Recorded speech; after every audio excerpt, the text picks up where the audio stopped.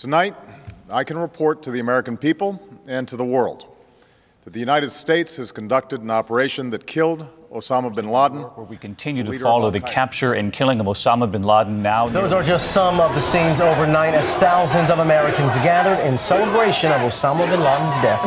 Former Navy SEAL Rob O'Neill says he has thought about the mission every day since that May Day in 2011. Multiple conversations you had with Rob O'Neill over the past year and a half. How'd you get access? And you described that his head kind of exploded when you hit him. I actually hit him 3 times because I shot him twice when he was standing and once on the ground. That is the fucking American badass right there. We are not going for fame and we are not going for bravado. We are going for the single mom who dropped her kids off at elementary school on a Tuesday morning, and then 45 minutes later she jumped to her death out of a skyscraper. If you need help, hang up and then dial your operator. I'm Rob O'Neill, and this is the Operator Podcast.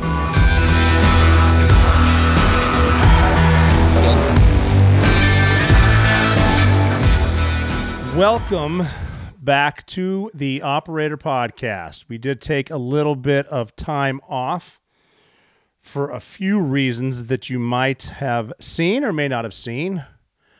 But we're still working on that right now, making a few adjustments here and there in life. And I guess it's proving one of those points that life happens around you as you're trying to make the perfect plan. Sometimes you make a plan and other things happen. And that is that.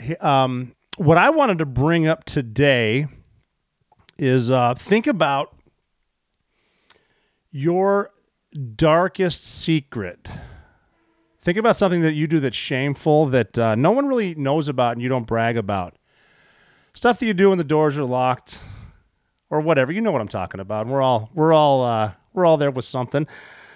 My dark secret just happened to get blasted all over the world, and that's something that I don't wish upon anybody whenever anything that I do, well, not anything that I do, whenever I do something that I shouldn't have done, it gets blasted all over the internet, and a lot of people like to talk about it, read about it, and then they also, if you're looking for, what did Major Payne say? If you're looking for sympathy, go to the dictionary and search between shit and syphilis. People on the internet don't care about your feelings, so if you're looking for sympathy, call a family member. Don't go on Twitter, whatever. It's all good. But a lot of people on those, not just the bots, but other people like to glorify themselves based on your failures. It's like the whole thing, if we can bring you down or something, whatever. But mine got blasted all over the world. You know what mine is now. Sometimes, and this has been an issue, I try to numb some of the pain with drinking vodka. And it's not like the fun times going out when you're young, or when you're in high school, college, or a young Navy SEAL, a young soldier, Marine. This is just more of I want to drink to get rid of the pain. It's not like I'm out there the occasional shot in between drinks here and there, just having fun, yelling, screaming, going home responsibly. This is just more of a it's kind of like the opening scene in Leaving Las Vegas when Nick Cage has the shopping cart in the store and he's like laughing his ass off as he walks down the aisles and he's putting every kind of booze he can find in the shopping cart. And at first it seems sort of funny, like, wow, this guy's planning for a party. Turns out, no, he's trying to drink himself to death. And it's not, that movie turns out to be, it's not a fun movie. If you're looking to get entertained, I would not watch Leaving Las Vegas. I'd probably watch Shrek or something like that. Basically, almost anything with Eddie Murphy doing a voice or being it himself would be good. But I've been doing this for a while, and it is one of those things where you can the only way you can fix yourself is by admitting it at first to yourself, and that doesn't mean you're going to do it alone. But the process of trying to fix yourself is the realization that you can ask for help and it's okay. And what I've been finding out lately with what happened in Texas is a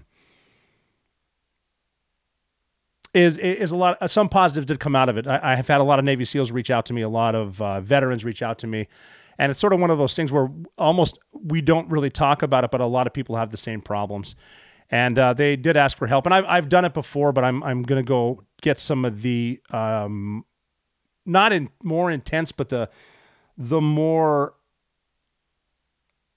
training, the more therapy that has more longevity and stuff like that. And I'm definitely going to let you know how it goes. But the horrible thing about this, the horrible truth, because you can only lie to yourself for so long. You're gonna. The horrible truth is, once you hit rock bottom, there's one way to go, right? And that's back up. And I'm a huge believer in if you make mistakes, you got to learn from them and move on. You can't dwell on them because you're not getting the play back. And it's that simple. As much as I would love to go back and get rid of it, hitting rock bottom is something that's is making me learn. We got to move up. And I can't get into the specifics of what exactly went on yet because they're still working it down there, and I don't want to get in the middle of it. But you may have seen some of the pictures. They took a few. So. I'm not making light of it, and I'm not trying to blame anybody but myself. That happens, and we got to move on. But rock bottom for me was calling my wife from jail, and not only that, but realizing I didn't know her number. So they let me look at her number. They actually let me write it down. I still have that piece of paper here with her number on it. And then they put me, in you're gonna wait in a holding cell or whatever. And I repeated to myself, not a lot to do when you're in a cell by yourself. I don't know if you know that. I hope you never find that out. But what I did is I repeated her phone number. I counted too. I was counting because I've mentioned before on certain missions that when it gets boring, because a lot of combat is 98% of boredom and then 2% of excitement. And I learned through some of the boredom, like helicopter rides or Humvee rides, or even offsets that take 2.5, 3 hours to walk into a certain spot. If you can count, that helps. So I counted myself saying her number out loud 1,300 times before I stopped. So I know her number now, which is good. And I just hope there's never a position where I need to ask the officers working, can I see her number again? I hope I'm not there again. But that was another positive thing, too, is that I did get to meet a lot of great cops, a lot of great administrative folks working the civilian sector. I mean, try to make what my little sister Kelly says, when life gives you a lemon, just blow them out your ass. But, that's the best you can do with that, and I met some great people there. But I was, I like to do studying. I like to stay up on current events. This isn't going to affect what I talk about on this podcast because I do want to talk to you, get feedback from you. Hell, I hope one day you can be a guest on this. But for now, throw some comments in Instagram at The Operator Podcast, at Mchooyah, MCHOOYAH. Even on Twitter, I will check occasionally, but you know how that Twitter goes. And again, that's what The Operator Podcast is.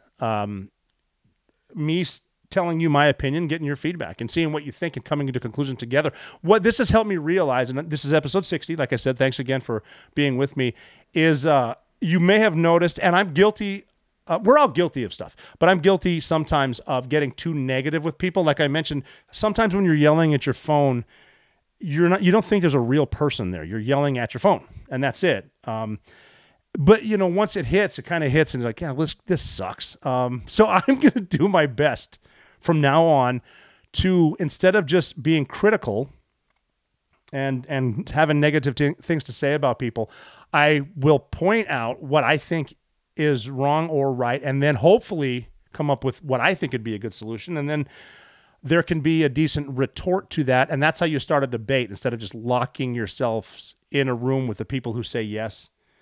If you're the toughest man in the room, you're in the wrong room. But what I was studying too, and if you look, again, the realization that people are people and we are flawed. I heard an interview with Tucker Carlson. I hope you know who Tucker Carlson is. And I think he's a smart guy. I've met Tucker quite a few times. I really like him. But he came out with something that said something along the lines of, I'm going to quote him here in a second, but what I was getting out of it was public humiliation is a good thing because it keeps you grounded. And it reminds you that you're human. And what Tucker said about this is he would really recommend getting fired. He said that men in particular need to be humiliated fairly regularly, and suggested that his ego was out of control at the time he was fired. So he was fired from Fox for the Dominion stuff that he was saying on his Kick-Ass Primetime show. Now he's on X, which used to be Twitter. I said Twitter earlier. I meant X, whatever that is. But he also said, I'm reading his quotes here, This is the third time I've been fired as an adult, and I would really recommend it to anybody. It's great to get fired because it keeps you from being a truly horrible person. The problem with men when they're successful is they start to think they're Jesus. It just happens. And that's what he said. Getting fired reminds you that no, you're just like everybody else. Being humiliated is not the greatest learning experience. It's the only learning experience, at least for men. Men need to be humiliated fairly regular to keep their souls pure. Now, the humiliated thing cracks me up because it reminds me when I mentioned some of your deepest, darkest, embarrassing secrets, you might be into something else. And, sometimes ball gag is a good punchline. But Tucker said that the firing has kept his hubris in check and reminded him that he is just kind of a ridiculous person who will eventually die alone and terrified like every other human being since the beginning of time, which to me is a little bit morbid as well. But that's Tucker. I'm quoting Tucker, and I do like listening to Tucker. I'm trying my best to listen to every point of view. Obviously, I'm like a lot of people. I know I'm right, but I'm also doing my best to be willing to listen. And yet again, I can't get into specifics. I did mention the positives. Guys I haven't talked to in years. It was great to hear from other Navy SEALs with positive stuff. You know what else I noticed too is that a lot of people are struggling with some stuff like this. A lot of combat vets are struggling with post-traumatic stress, a lot with traumatic brain injury. Now, I've mentioned before that you do not need to be a combat veteran to have suffered from post-traumatic stress. I think we've all had trauma at some point. And I'm not getting into what kind of training I'm going to just yet, but I will tell you all about it if you'd like, and we'll see if we see a change. Hopefully, I think so. Everyone, the guys that I've talked to that have gone through this all say the same thing. It's terrifying at first, and it's the greatest thing they've ever done. And a lot of dudes just simply quit drinking because a lot of combat vets, like me, try to calm that with alcohol. And like it or not, it sometimes doesn't work. For some people, it does. But it's obviously very, very important.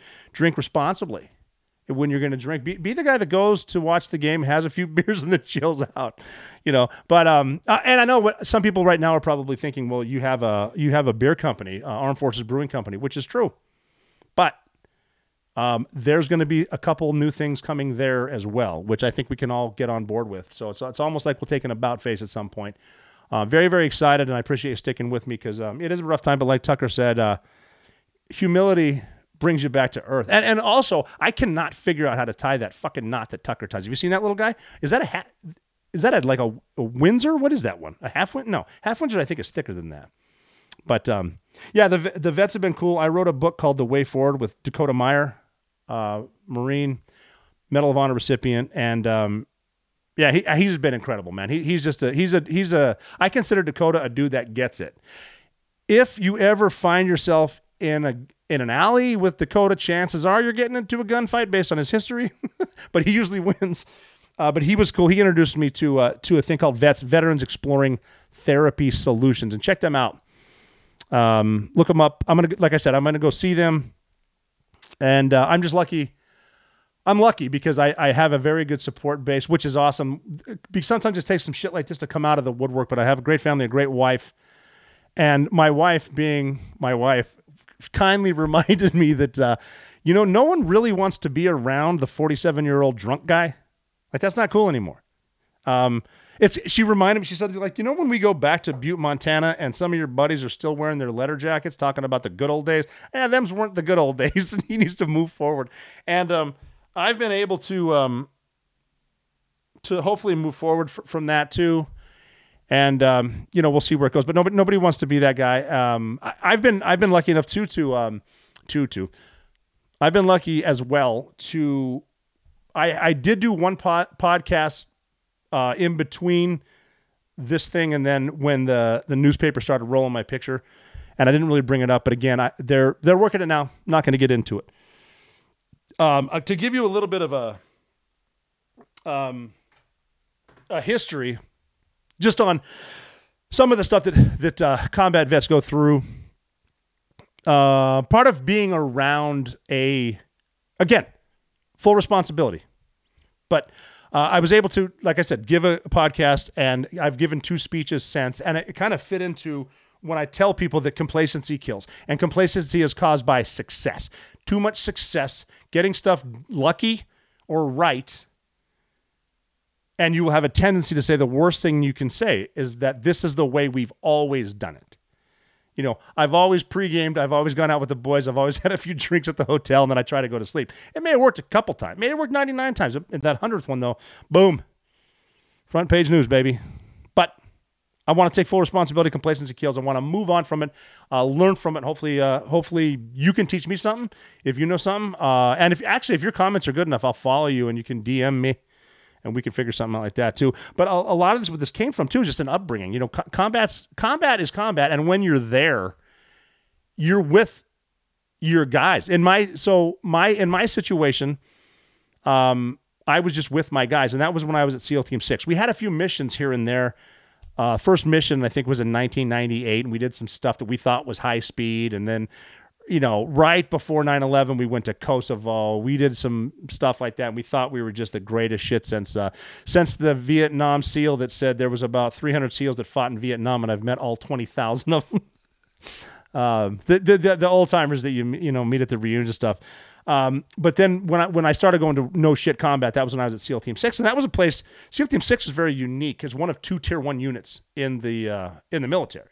There's us and Delta. And we did, that was normal. When I first got to Red Squadron at SEAL Team 6, these dudes had just finished up Objective Wolverine, which was after Operation Anaconda, when Neil Roberts was killed and Chappie was killed, who should have been, speaking of Medals of Honor, John Chapman, Air Force, CCT. Okay. The combat controllers in the Air Force are the deadliest men on the battlefield, no doubt about it. And they okay, I know, speaking of getting shit online, combat controllers are the true quiet professionals. They're just bad dudes. People write books about them. I had an Army guy the other day. We were taking a picture. We had 3 Navy SEALs and 2 Army dudes, and the guy taking the picture was a former Army officer, a pilot, and he said, oh, look, 3 Navy SEALs and only 2 authors. So that's kind of funny, whatever. But when I was working at SEAL Team 6, I'm gonna break it down for you. Just, I mean, not getting into too specific, but if you want me to later, I can. But we would wake up in the morning. I was very happy because being at a Tier 1 unit, I was fortunate enough to go to work every day with people who were better than me.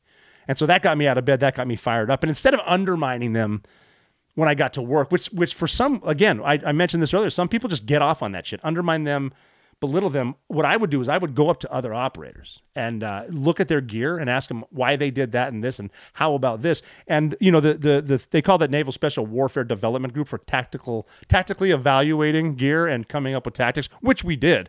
But also some guys, really good guys, would come up with gear and get us new gear, and we would use new shit, and we could test and evaluate it. And so we would, a normal day, get up, go in, work out. And it was actually cool because it was big boy rules where you don't need to be there at the, like buds at the 4 a.m. workout when you're getting screamed at and hollered at and you're doing your 1,000 push-ups and all that shit. But, you go in there and it's big boy rules. I'm going to go to the gym first, then the range. Then I'm going to shower. Obviously team meetings, stuff like that. Then some training. Then we all go to lunch together. Well, I mean, mostly. But we're going with other Navy SEALs. And then you come back from lunch and then you do CQB all day, right? So you work on tactics. You work on what makes you better. You work on what did my opponent do last time we saw him on the battlefield, and how do we adjust to that, and how do we readjust to their adjustments and make sure the newer guys that are here get used to this. And then talk to the squadron that just came back from Iraq or Afghanistan or both or Yemen or Somalia, wherever they were. How did Al-Qaeda in the Arabian Peninsula adjust to this tactic? How did AQIZ, Al-Qaeda in Iraq, adjust? How did the Taliban do this when you met them in the Shuriak Valley? And just getting better. And everything from, it's a higher altitude in some of those places, so maybe we should get, like, that's where a lot of the oxygen deprivation training came from. Maybe you can get ready before you're there, trying this out. But you're training all day, always with the guys, then you go out and drink, right? And so that's a day in the life of being in Virginia Beach. Then you go on the road, and let's say, for example, it's skydiving. So you get up, we learned because of process of, well, I hate to say that, but we learned it's better, because when we first started, we would do the night jumps at night. We learned, though, if you get you can get lost on a jump if you're doing a high altitude, high opening jump, a hey-ho, and that's when you jump out and pull, like you do a 4-second count, 1,000, 2,000, look 1,000, pull 1,000. In my case, I was a lead jumper, so I would do a 6 count and try to do a track away so I could be out in front because the target's that way. Whatever, I don't want to get into tactics. But we learned to do the jumps in the morning. So like leave the hotel, because we used to stay pretty much downtown Tucson, right by the University of Arizona. Just because nice Marriott, nice food, great stuff around there. And then you drive out there about 2. You're actually driving past the bars. You see the college kids still out. And it's like, God, we got to go do a night jump. And whatever. Night jumps are actually really cool. They're just fun, man. The scariest part of a night jump on a hey-ho especially is you're opening pretty close to each other. And if someone screwed up their pack, because there's a couple different ways to pack it, but if you get a shitty opening, yeah, I mean, I've had close calls personally where, you almost ram into someone. And if you hit someone at 15,000 feet and you go in the opposite directions at about 25 miles an hour each, that's a bad day. Because even if you hit body to body, you're going to get ripped in half. And if you hit the lines that connect your buddy to his parachute, you're going to wrap up in what we call a horseshoe malfunction, which is basically 2 dudes wrapped up in each other thinking about how painful that body part getting cut off felt. And then we get a dive when we smack into the mountain type shit. So your head's there. You do, but because like you see these college kids, like, I got to survive an opening and that's it. And then, it's beautiful because you finish your jump, your night jump ends well. And then, you pack up, have some breakfast, some coffee, wait for the sun to come up. Then you do a few more jumps with your boys. But the point I'm making it is you're always with your boys. So we do the night jump. That's camaraderie. We do all the jump master, the JMPI, jump master personnel inspections. And then we do we're in the thing together, making your shitty jokes because misery loves company.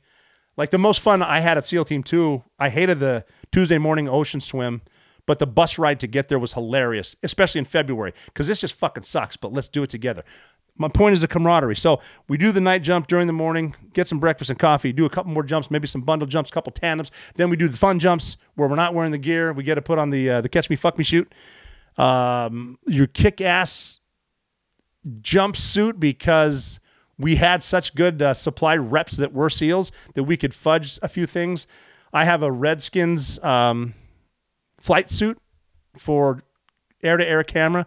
I have a green one. That picture's out there somewhere. Horrific. It was the ugliest shit I could find. But we had those guys, so we have the fun, do the fun jumps with all that shit, and then you go back, shower up, put your shit on, you go to the Trident Grill on Speedway Boulevard in Tucson. Nelson Miller owns it. Nelson Miller is one of the finest people on the planet. Former SEAL, former Red Man, former Gold Team. But the point I was making was the tribe that you're with. And that's your culture. And one of our cultures was also, when we would get done with these training trips, because not just jumping, we do our training every single day when we're at home. Then we go on trips there. We go on trips to Mississippi for CQB. We stay at home for CQB. We go to different places for military operations, urban terrain. We're training in fake cities, real cities. We're doing realistic urban training. I've been to Portland to do those. Guys go to Boston, Chicago. Miami was a blast because we could go down to the shady areas of Miami and do live breaching with the Miami police. So the locals, well, some of the locals are like, fuck it, we're used to this. It's Miami, let's do it. But the training trips all the time, and then you go overseas to war. And then when you go to war, you kill people. And in our case, we killed a lot of people. One of the best deployments I ever had was in 2007. And we call that the deployment that never was, because our boss was smart enough. I'm going to get him on here. I'm going to interview Rich soon. But he was smart enough to know, because most of our guys went to Afghanistan because our commanding officer decided we could fight the Taliban, and they wanted to go to southern Afghanistan, Kandahar, fight those dudes in the mountains that's one of those situations where sometimes be careful what you wish for, because those dudes are from the mountains and they fight there. But we went to Iraq, a small group of us, and we called it the deployment that never was, because every one of the head shed, meaning the commanding officer of the whole place and above were in Afghanistan. We had a small group in Iraq, and our boss that was there in country said he would work for Delta Force. Like, I will answer to that boss, because right now they're doing what's called the awakening. And that's when, so I'm not going to get into the breakdown of what happens, but Al-Qaeda is Sunni, ISIS is Sunni, and what they're doing is they're going into Sunni areas and they're making Sunni families keep them. And they can't do shit because that's Al-Qaeda and ISIS or whatever. If they want to stay, they stay. And they're doing the Civil War stuff, realizing they get with the Shia, who they've been at war forever. That's going to make it chaotic, which it did. But if we could convince the locals that we would help them get rid of ISIS and Al-Qaeda, they would help us. They did. So we killed people every night because we were getting good information, and the locals in Al-Qaeda were realizing that they actually started calling us, Al-Qaeda was calling us the filthy team with the tattoos on their hands because we would fight in short sleeves and whatever. Some of the snipers didn't even wear body armor because they're going to climb and they're going to blast people. But when I was young, this was normal. It's normal to kill people. It's normal to go into a house and kill people. And sometimes they're with their families. Sometimes they're in bed with their wives, and you still kill them. I got to a point, and it seemed normal. It's not normal to do that. It's not normal to kill people every night. And I got to a point with some of this crew, we were killing so many people. We came up with something like, when we go into a room, you have 1 second to convince me not to. And it was just it. And it was the more kills, the more cool you were. And killing people is not natural. Not for a normal person. But that's how we were thinking. And now those ghosts haunt me.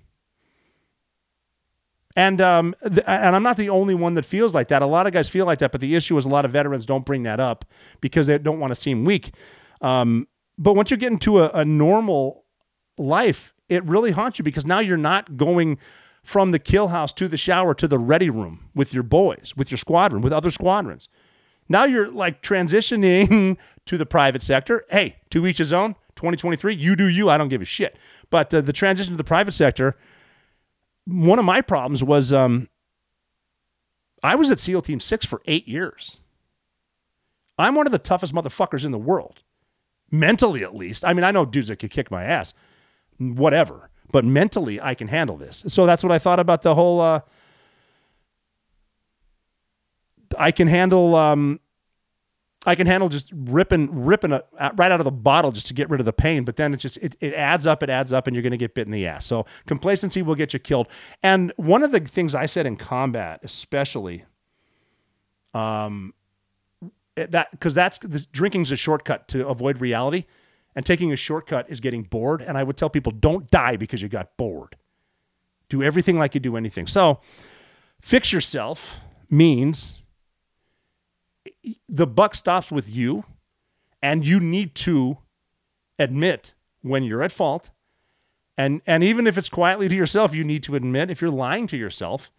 And if what you're doing in the dark is hurting you or hurting someone else, there's nothing wrong with asking for help when you need it. And I'm going to do that. I'm going to go get help. I got a great crew. I'm really excited. I don't have any idea what to expect, but I'm going to keep you posted on this mission. And I will let you know how it goes, and I can't wait to hear what you think about it. What I forgot to mention, because I'm kind of bouncing around again, as per SOP, Standard Operating Procedure. The reason that we started doing the night jumps at 2 and 3 in the morning is because, not that you will, but if you lose a jumper, a lot of stuff can happen. Like I mentioned earlier, slight malfunctions where you might need to cut your main parachute away, or something like that, or even like something as simple as line twists, which are not always simple, by the way, because that's something where, there are techniques to deal with low speed and high speed malfunctions. But if you get caught up looking to get rid of your low speed malfunction for too long, you're still dropping. And I always tell people the nice thing about skydiving is no matter how bad it goes up there, you're going to land. So pay attention to what you got. But you can lose some altitude. I've actually got a friend that on a no kidding jump in Afghanistan, he had a malfunction. He had to go away from the stack, and he actually tore his ACL by himself on a mountaintop in Afghanistan, which is scary as shit, because if you find yourself alone on a mountain in Afghanistan, yeah, you got to have your shit together. Fortunately, this was probably the most squared away guy we had. in the entire squadron, and he was able to triangulate his position and get his radio out and make comms, and they got him. Torn ACL, though, that's tough. But he was good. He came out of that. But that can happen. It can happen in training. We've had guys die in training, and it sucks. I mean, training's hard. But like I said, we're all together all the time, and that's what we do. But the reason that we did the jumps at 3 in the morning or 4 in the morning is if you lose someone like that and he lands somewhere else, or, in the farmer's field or somewhere in a different mountain, in training, you have all day to look for him. So as opposed to losing him, like say you do a jump when the sun goes down and you lose him at night, well, you have to wait for the sun to come up before you can see. Not that you can't see with night vision, but it's easier in the day. We found that out. Plus, your first jump is in the dark. Your second jump is going to be when the sun's coming up. And if you haven't done a skydive yet, do it. Go get a jump. Go get a tandem. Have someone else, have a tandem master give you a tandem jump, and it'll change your life. You'll love it. And then if you get good at it, I highly recommend a dawn jump when the sun's coming up. The sunset jumps are great too. We've done those before, but like I said, if you have a malfunction and get lost, that's a bad day. We've done morning jumps into the Grand Canyon, which was awesome. That's just cool too. Good stuff there. Always trying to get better at our tactics. We would sometimes land on mountaintops on right next to cliffs, landing uphill. There's only one way to go, and sometimes you just have to go crosswind. You never want to go downwind, but sometimes you have to go on uphill. It sucks. We're jumping experimental parachutes with experimental people. It's just a hoop. But that's what we did. We did the jumps in the morning so that you have all day to find the guy. So that's what I was getting at. And then I talked a little bit about what went on in Texas. Took a week off. Frisco, Texas was awesome too, because I was able to stay in an area where the Cowboys train, where the Dallas Cowboys headquarters is. And I grew up a Washington Redskins fan, which is to say I wanted them to beat Dallas every time. It's not hatred for the Cowboys, but even if you do have hatred for the Cowboys, if you get a chance to go to like the Cowboy Club or even one of the games, their stadium's gorgeous. I had the chance to do a Thanksgiving. I brought my brother and his daughter to Thanksgiving in Jerry Jones' suite at Cowboy Stadium, and I'll tell you what, between the colors, the classy organization, it's really tough to not like them. So that was interesting. I was able to see that when I was down there. That was a lot of fun that was fun up to that point. And then we had our stuff go down that I won't get into, but then we took a week off and I went up to Cape Cod to relax and play golf. So while I'm golfing is not relaxing, because that's a difficult game that I'm pretty sure not everyone's good at, but we went up there and did that. And also I brought a Moink box, my Moink box up there. And I've talked about Moink before. And if you haven't checked it out, I'm telling you, you need to check it out. The bacon alone is worth it, but the pineapple jalapeno sausages, all that. Moink is, I like Moink because I know where it comes from. The meat comes from. And with Moink, it's from small family farms across the country. You can help save the family farm and get access to the highest quality meat on earth when you join the Moink movement today. And you'll notice with a lot of these crazies around the world, one of their things right now is they want to control the food supply. And China owns a lot of the food supply. And they're bringing this ridiculous climate change arguments with cow farts or whatever. And they're trying to take meat. Like 60% of U.S. pork comes from China. One company run by China. And I love Moink because it is the best meat I've ever had. That's all I'm going to have. And it's actually helping to save save rural America, save the farmers. They're trying to move us all into cities. You get rid of that. You don't realize how much the Midwest actually takes care. The cities aren't producing their stuff. The farmers are. But I do love Moink. You will too if you check them out.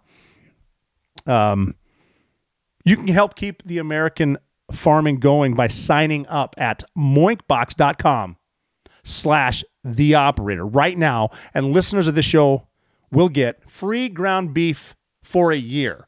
So the ground beef's insane. The steaks are insane. The pork is awesome. The wild caught salmon is just awesome. And this is 1 year of the best ground beef you'll ever taste, but it's for a limited time.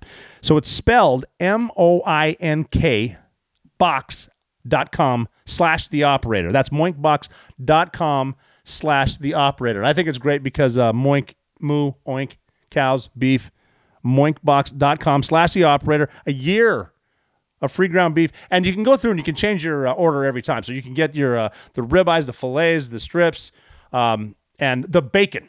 It's natural. It's pasteurized the way that our grandparents farmed.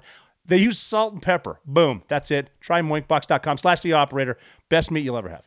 And also, I did say that I don't want to start talking trash, start being negative, so I'm not going to, at least on this episode right now.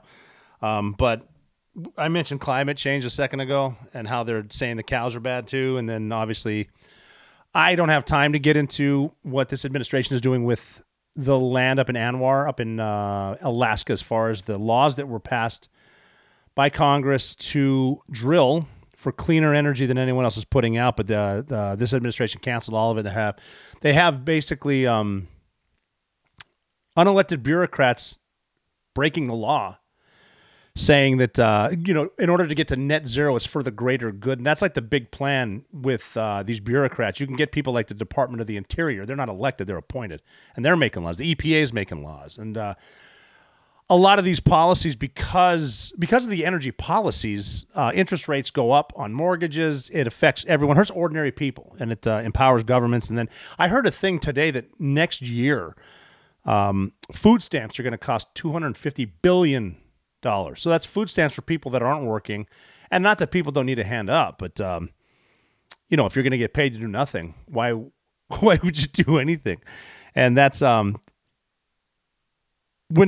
they're like 1.5 jobs for every one person that can do a job that's like physically able, but they're going to leave the workforce to get their free food stamps because some people just don't want to work, and that increases the prices of groceries. Inflations go up. The gallon. We're not going to be drilling, and Saudi Arabia is going to cut back, and Iran's there. We're helping Venezuela and Russia, and that. What do you think that's going to do? That's going to increase the price of everything for everyone, and it's just not.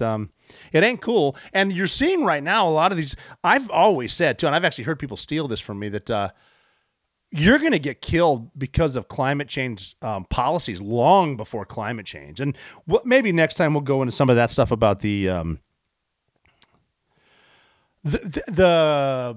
I don't know even how many. There's a lot of scientists out there that are saying, yeah, stuff does change, but this is not a crisis, and we certainly shouldn't be scaring the shit out of children to the point where they don't even want to have kids because they don't want them growing up in a ball of fire, whatever. But a lot of these policies, they're seeing. Look at illegal immigration. Look at that whole policy with just let them in and be nice and be kind and all this good stuff, and that's what they're doing. And now all of a sudden, you got Mayor Eric Adams in New York saying, well, we can't handle this, and it's going to raise the prices of everything, and we can't afford this. We got to school them, and then he blames Governor Abbott from Texas, where it's not the lack of a wall or the governor who happens to bus illegals to New York. It's the policies. The people know how to get. People want to come here. When they come here, they know they're going to get free shit. They know they're going to be just fine. And because you got to the reason that's happening is because Democrats think they can get more votes. If they'll vote Democrat if they let these people cross and they start letting them vote. And that's where it starts. But then you start to see the effects of it, like in the schools in New York and in different cities. And now all these, this is basically united Democrats together on the side of the right as far as, well, we can't handle this. Well, no, we can't handle this. And so this hurts. A lot of this will eventually hurt everyone. And fantasies aren't going to, they're not, the truth's going to win. We've talked about telling the truth. The truth's going to win at the end. So, what I'm getting at is that we are teetering on the brink of an economic meltdown that's threatening to wash away your savings and your retirement. Inflation has surged to levels unseen in 40 years. Prices are spiraling out of control. Our money buys less and less. And Americans are incurring debt, more and more debt just to stay afloat. People are using their credit cards. You budget your expenses carefully, but each trip to the grocery store feels like a wallet-pinching experience. Gasoline prices, like I said, are spiking. Your monthly bills, everything will be affected when the price of fuel goes up. And this is what inflation is. And it's that simple. Like the Inflation Reduction Act is simply a Green New Deal with a, lipstick on the pig type thing. And That's what's happening in this silent evil force that wants to eat away your wallet and your purchasing power. Basic necessities are now unattainable luxuries. And when prices spiral out of control, they not only disrupt your ability to live day to day, they jeopardize your savings and retirement. Know this, as your living expenses rise higher than the income that your retirement savings can generate, you will eventually run out of money. You're going to run out of money, and then we're going to run out of other people's money. Do not let this happen. Protect your retirement with gold. Gold is the smartest and most responsible investment you can make for you and your family. It's a safe haven asset that protects your purchasing power and your wallet from inflation. Take it from me. It's just financially smart for all of us to diversify our retirement accounts with gold and protect what we've worked so hard for. When it comes to protecting your IRA or 401k, I would only trust the best, and those are my friends at Allegiance Gold. Allegiance Gold has earned the highest trust ratings in the precious metals industry and builds relationships based on integrity, expertise, and impeccable service. So get a load of this. Get up to $5,000 in free silver on a qualifying purchase when you visit protectwiththeoperator.com. Visit protectwiththeoperator.com today or give them a call at 844-790-9191. Don't wait. Take control of your retirement today. Call Allegiance Gold at 844-790-9191 and speak with one of their experts. They'll answer all of your questions and help you get started on the path to a more secure and prosperous retirement. Time is of the essence, though. Get on this. Protect your future with Allegiance Gold by visiting protectwiththeoperator.com, or again, their number is 844-790-9191. But yeah, a lot of times, especially when dealing with the internet, it comes back to politics. And with politics comes the damn climate change thing, too. That's like a religion. I think it would be nice if you just had people tell the truth. It seems to me, and I could be way out of line here, that everyone is either following the almighty dollar or they're just trying to stay in power. And so they're willing to do whatever will get them one or both. And a lot of the hardcore both ends have their religions that they follow, and climate change seems to be one of them because you can control the youth if you teach them about that stuff in school, because let's be honest, the communists said a long time ago they're trying to control the schools.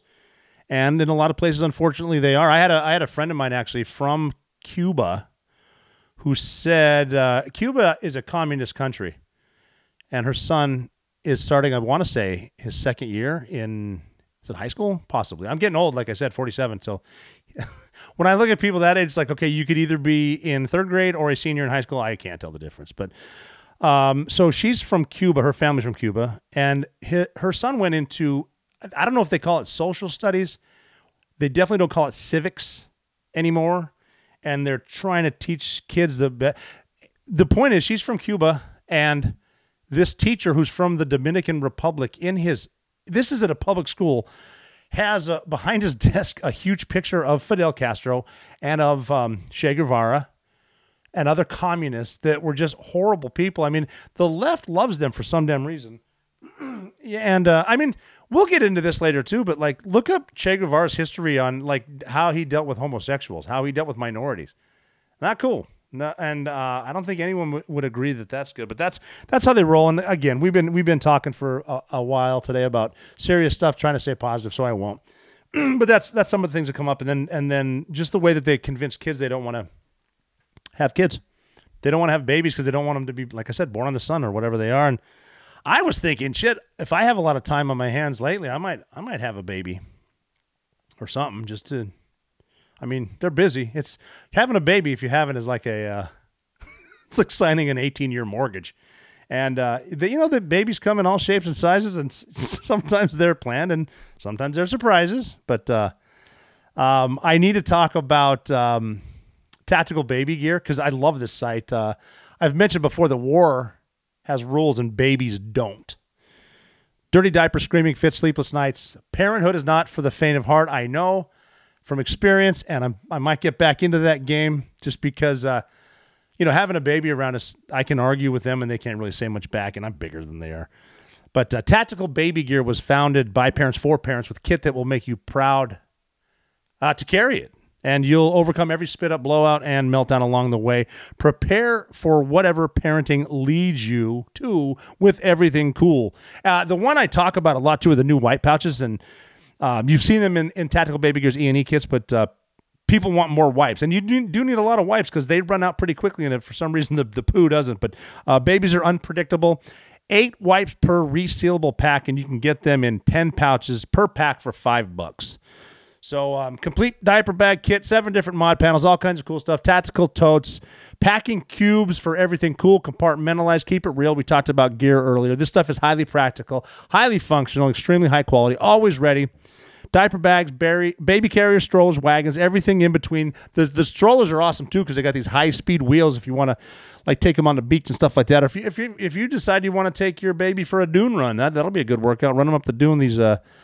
These wheels can take it. And it's a lifetime warranty. When you go to tacticalbabygear.com, the code to use is the operator to save 15% off already reasonable prices for this high-speed tactical gear. It's really badass. It looks really cool. I love the stickers, too. I love how it's got the, I would say Velcro, but it's called hook and pile tape because that's how we roll it. It's not monkey bars. It's a parallel ladder or some shit like that. Anyway, tacticalbabygear.com.